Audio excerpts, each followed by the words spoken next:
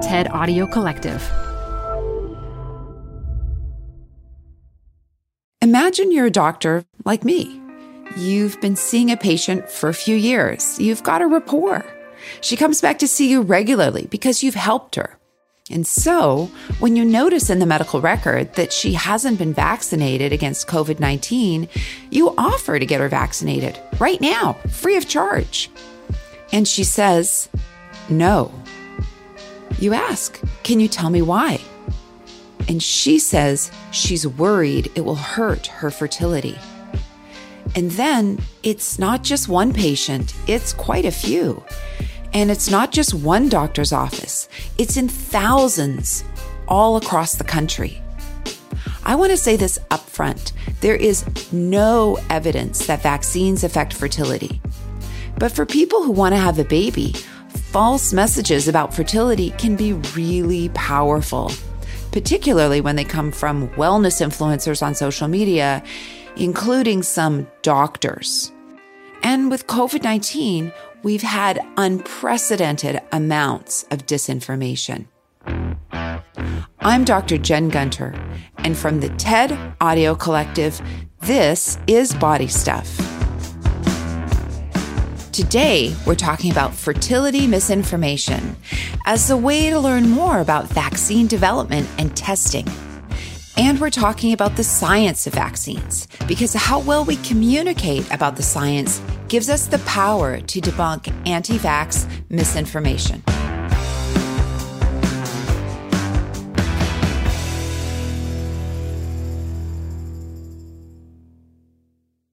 Welcome to the Canva guided meditation for stress at work. Impending deadline? Generate Canva presentations in seconds. So fast. Brainstorm got too big? Summarize with AI in a click. Writer's block? Release with Canva Magic Write. Magical. Stress less and save time at canva.com. Designed for work. Jessica Malati Rivera is an infectious disease epidemiologist and a science communicator.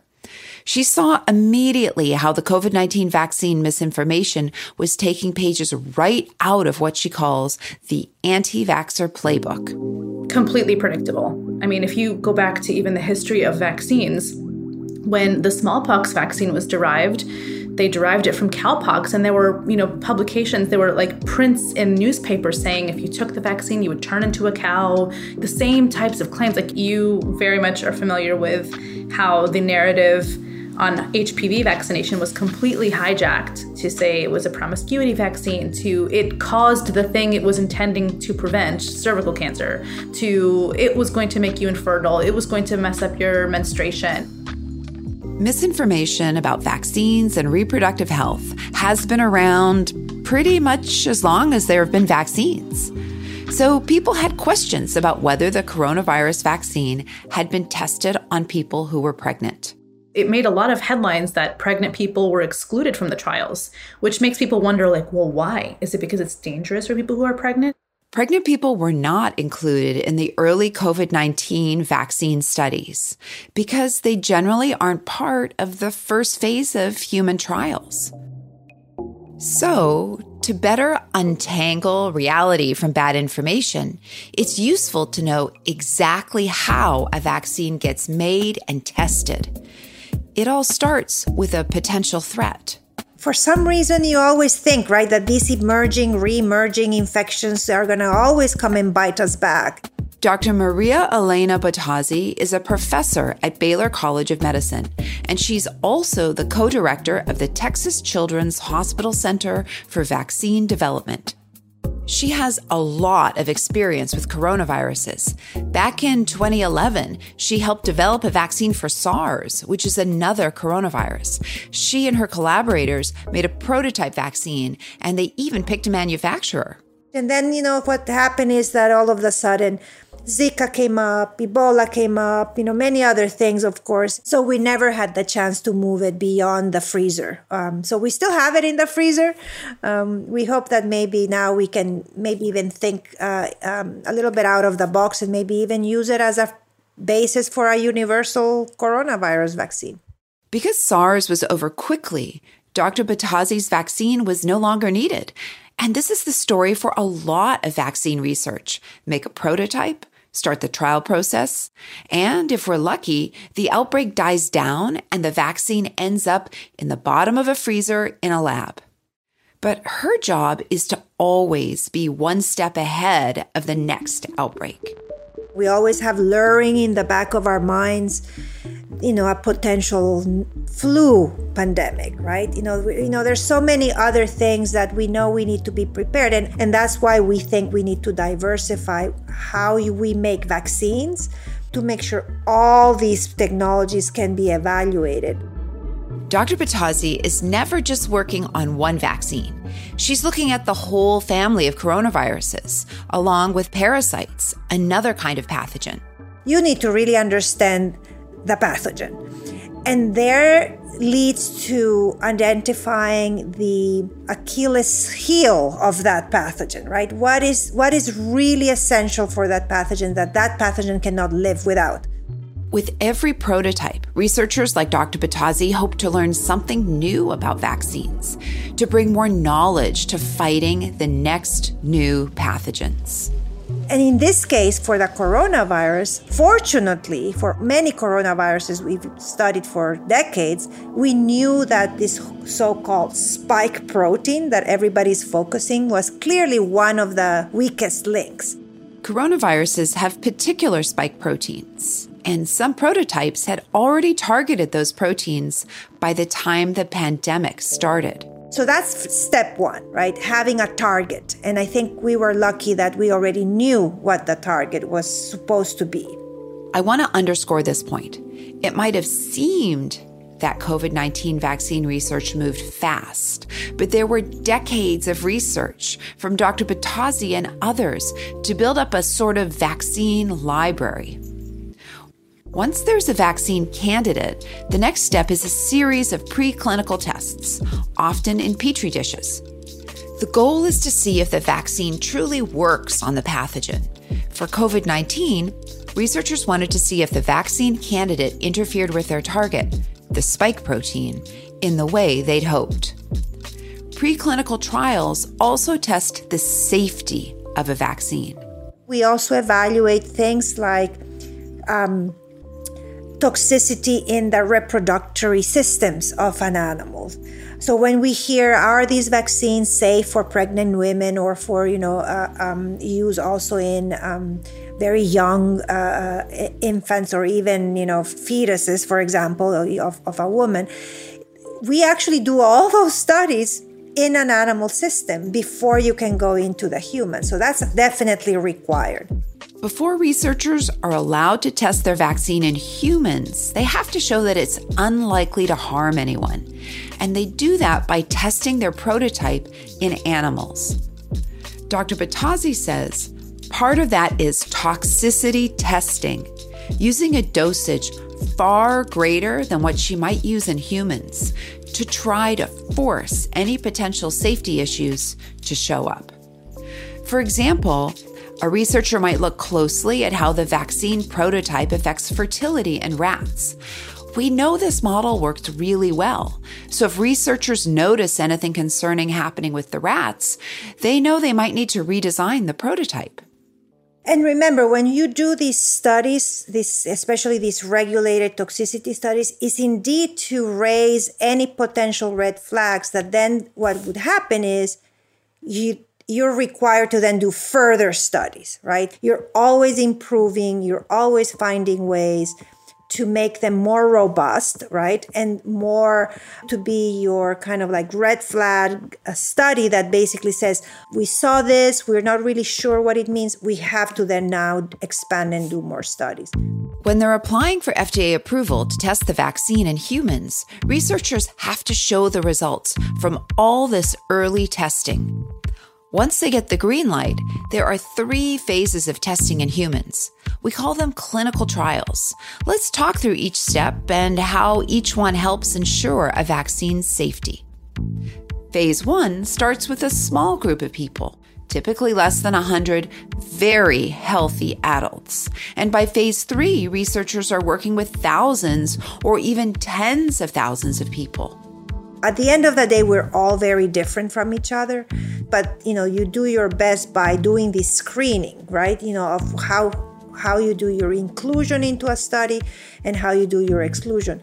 We also have to make sure that we take into consideration diversity, right? And I think we've been hearing a lot during these trials how we didn't have enough, of Hispanic origin or African American origin, right? We have to be able to also, within that healthy population, that you have populations that represent certainly different, not only demographics, but certainly also different genetic, backgrounds.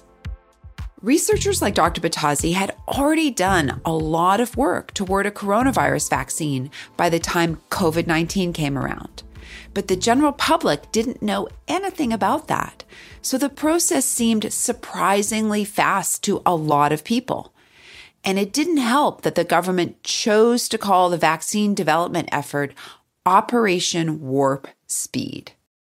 But I want to say loud and clear, no step was skipped in researching and developing the COVID-19 vaccines. The preclinical basis was already there. So that's easily shaved, at least 5 years of work. Once researchers had the green light from the FDA, they saved time by overlapping the 3 phases of clinical trials. So instead of waiting for phase 1 to completely finish, they would use the early data to design phase 2. They did the same thing with phase 3. And honestly, it's also because a lot of money was dumped into it, right? So if I could have a portfolio of billions of dollars constantly, I can assure you that vaccine development would always be at the pace of 2-3 years. But since we never get those amounts of money, even in a normal business scenario, usually that's why they take 5-10 years to be developed. Vaccine researchers are still working on COVID-19, trying to develop vaccines that will keep people immune longer, or in Dr. Battazzi's case, vaccines that are easier to produce in lower income countries. And the vaccines that are already out there, researchers continue to see how they work in the long term. Usually you don't stop, after you use, the vaccine and you evaluate its safety. You either follow up the populations for a long time, and even after you introduce the vaccines, we do have to follow them for years and years and years. And it's a continuous ongoing process. These are called phase 4 trials. The CDC and the FDA are gathering reports of any possible side effects, and both agencies monitor and analyze them. Often what gets reported are just one-off coincidences, not actual side effects.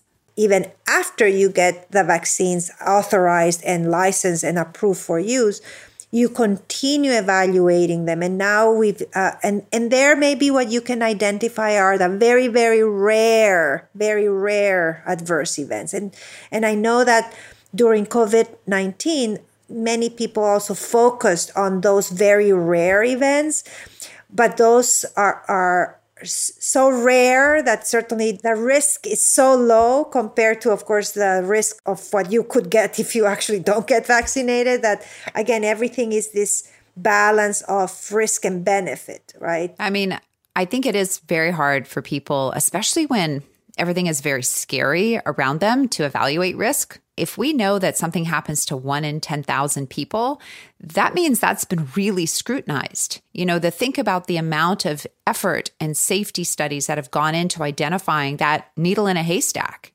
That's correct. For you to be able to detect it, it means that they really did these studies with so much attention to make then an assertion of the probability of you to get, one of these adverse reactions. This is a really important point. If you read a headline about a rare side effect that happens to 1 in 10,000 people, it might sound very scary. But really, We should think about it in this way. Knowing that a specific side effect happens so rarely means that researchers and health agencies are watching the vaccine like a hawk. And isn't that what we all want? Now we've got a clear understanding of how the vaccines were developed and tested. But that's only the first step. Then people have to actually get vaccinated. To do that, they have to understand what they're getting and what's at stake. And unfortunately, a lot can get lost in conversations about vaccines. So how do we get better at talking about them?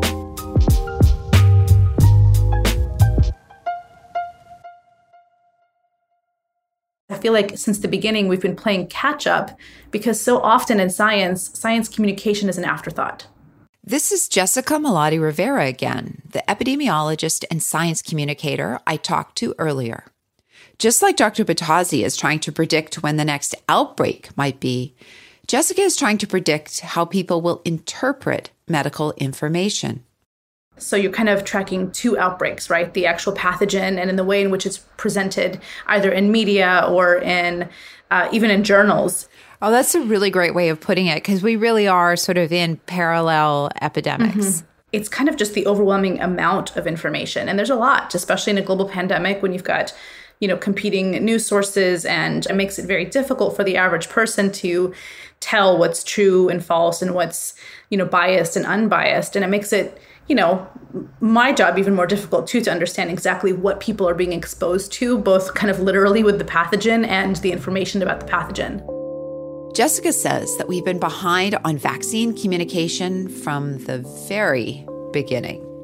When there was talk of these vaccine trials that were starting and they were beginning enrollment, and many of us who have worked in vaccine education and advocacy were like, okay, where is the comms plan to complement Operation Warp Speed, a terribly named campaign, which was already sowing a lot of confusion and sentiment about rush and haste and all that stuff.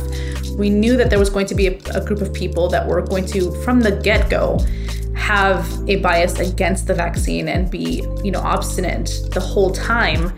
So, I don't know if you remember, not too long ago, the former director of the NIH, Dr. Francis Collins, said something that I was just gobsmacked by. He said something like, I wish we had anticipated, the anti-vaccine sentiment. I was like, are you kidding me? This is one of the most predictable trends in public health. It took way too long for even the Surgeon General's office to recognize that the vaccine misinformation was a public health threat. It was from the very beginning.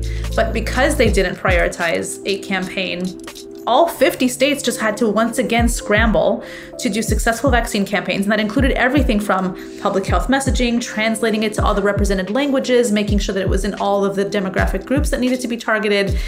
And it just was so patchwork. And this is part of what we call in vaccine campaign research is the last mile. Vaccines don't save lives, vaccinations do. And we weren't thinking about it with the whole last mile in mind. So state health departments, medical clinics, and individual doctors had to figure out how to talk with people about the vaccines and vaccine development. And listen, talking about science is hard. Not everyone is good at it. That's why there are professionals like Jessica. And even for her, not all the conversations she had about the coronavirus vaccines went well. In fact, one went particularly badly. A friend of Jessica's had an irregular menstrual cycle after she got vaccinated. I had a friend who was over 40, who didn't have any children yet, was hoping to have children, and her irregular period scared the shit out of her. It can be startling to experience a change in your body that you don't expect. And if you notice a difference in your menstrual cycle, that's real. There's been a real difference. The change Jessica's friend experienced in her cycle, paired with vaccine misinformation, got her worried about fertility. It was going viral all over the internet. And I remember it took a while for the confirmation of, a lot of people in your space in the obstetric community to say, hey, the endometrium is part of the immune response. This is not that surprising. But that message came late, right? A lot of people don't know that the endometrium, the uterine lining that sheds during a period, is part of the immune system. This helps protect the body from bacterial and viral infections and also is involved with implantation of a fertilized egg. There are a few theoretical ways that a vaccine might influence when the endometrium sheds, affecting the next menstrual period. But 1 or 2 irregular menstrual cycles are not a sign of a fertility issue. And when Jessica tried to talk to her friend about that, it didn't go well. And when I was pointing her into the direction of, hey, this is, that not too unexpected, she looked at that as a complete diminishing of her experience. It was horrible. It was horrible. I couldn't believe how we lost our ability to speak as friends because this topic was so inflammatory. And Jessica breaks down vaccines for a living.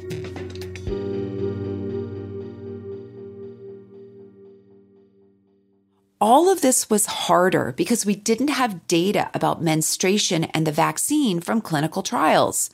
And that's a problem. So soon after the vaccines were approved, researchers started looking more specifically at fertility. One study found that people who were vaccinated, who've since participated in vitro fertilization, had no issues with having embryos implanted, meaning no effect on fertility because implantation depends on a healthy, functioning endometrium. And researchers were also listening to the reports of irregular cycles, so they also looked into vaccination and menstrual irregularity. They evaluated data from an app that people use to track their menstrual cycles, comparing information from more than 2,000 vaccinated people who had started tracking their menstrual cycles before they were vaccinated to data from an unvaccinated control group. And they found that, on average, the menstrual cycles of people who were vaccinated varied in length by less than 1 day. That finding, less than 1 day, is interesting, but it's not medically significant because normal menstrual cycles vary by up to 7 days. People who got 2 doses of the vaccine in 1 cycle were more likely to have a meaningful difference in their menstrual cycle. But even that was temporary. They went back to normal within 2 cycles. But this study didn't collect information on changes in the heaviness of menstruation or spotting between periods. So more data is needed here. Although the IVF information that we have showing no effect on implantation is good evidence that the endometrium doesn't appear to be affected in a medically significant way. There is a lot of misinformation about the menstrual cycle, and we don't talk enough or teach enough about science, research, or medicine. So when there's suddenly all sorts of really important science information to take in, sometimes people just shut down. I know many people, pro-vaccine people, who vaccinated themselves as adults, but repeated this thing to me multiple times. Well, we were just waiting to see more data. And these are people who don't read data for a living, and I would say probably don't really understand the ways in which to fully read and understand the data. And I just kept wondering, why are they saying this? But it was because it was just too much to deal with, all of the headlines, all of the claims, et cetera, that they thought, I just need this to die down a bit so that I can recalibrate my mind and then make a decision. So how do we catch up? There are a lot of answers to this question. First, Jessica says we need to communicate calmly and patiently, and we need to understand why someone is concerned about the vaccine. When we say vaccine hesitancy, it's such an overly simplistic label, and it covers a multitude of people for a multitude of reasons. It is definitely not a monolithic group, and people have, medical phobia because of real trauma that happened. Communities of color that have legitimate reasons to not trust their providers because they haven't been listened to. You have people who kind of grew up in super crunchy, anti-allopathic care worlds that are kind of unpacking that and deconstructing those biases. And you have people who just feel overwhelmed by the information, people who have needle phobia. It creates paralysis. And I think it's absolutely caused people to say, I can't tell up from down right now and left from right, and I'm just not going to do anything and hope for the best. Jessica says that one-on-one conversations have been working well for her lately. And it's okay to say the same thing a few different ways or over a few conversations. It is going to require constant repetition, right? The work of science communication can be kind of repetitive. And we need to be reiterating things that are proven, demonstrably proven in the science based on the data, because what is very, very successful in the anti-vaccine campaigns is repetition. Overall, try to stay patient, sensitive, and optimistic, even when it gets tiring. It gets exhausting. I mean, this whole pandemic is exhausting, and many things about it feel gaslighting and like Groundhog's Day for sure. But I also think that like when you are dealing with trust that is so broken, our job as, public health or medical providers is to help rebuild that trust. And trust has a lot to do with the way in which we talk and the way in which we, help people make these choices. I think there's a lot of shame. And it makes people feel like I should have paid attention in biology class more, or am I just not that smart that I can't read this chart? And I hate that. I hate that it makes people feel like they can't actually engage in the science. And that's why I just feel like, sorry, but we're going to be doing this for a lot longer. These questions about fertility and vaccination, they were personal for Jessica. When we talked, she was expecting her third child. Yeah, I'm pregnant, and I decided to get pregnant in a pandemic. A lot of people had questions about that. And it was a no-brainer to me that I thought, when the booster became available, that I would do that in pregnancy because I was signing on to additional risk. And I knew I needed to do something to protect not just myself, but my unborn baby. This is my third pregnancy. I have received Tdap and flu vaccines in both of my previous pregnancies, never had an adverse event, and knew even just from the science that there wasn't any concern of the vaccine kind of affecting my baby, that the benefit was really my body sending off antibodies to the baby and that hopefully they'll be detectable at birth. So I felt very confident. Jessica knew that vaccination during pregnancy meant her baby would be born with protective antibodies against COVID-19. And she knew that getting vaccinated really mattered for her health as well. Without vaccination, pregnant people who do get COVID-19 have a much higher chance of ending up in the ICU. I've heard so many horror stories of pregnant people dying awful deaths and never even seeing their babies. The data is clear. COVID-19 vaccination saves lives.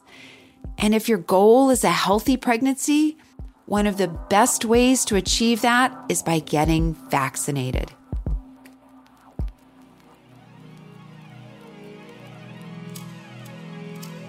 Next time on Body Stuff, why do we turn to opioids to treat pain so often? There's this mythical perception that they're our best, strongest pain relievers, and there's just nothing to back that up. What you need to know about opioids.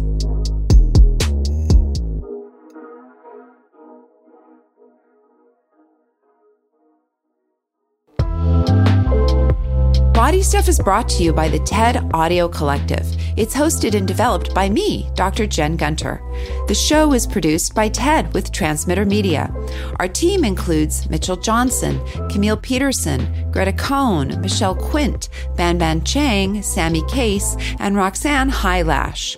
Phoebe Wang is our sound designer and mix engineer. This episode was written and produced by Ponce Rutch and edited by Sarah Nix. Fact-checking by the TED fact-checking team. We're back next week with more Body Stuff. Make sure you're following Body Stuff in your favorite podcast app so you get every episode delivered straight to your device. And leave us a review. We love hearing from our listeners. See you next week.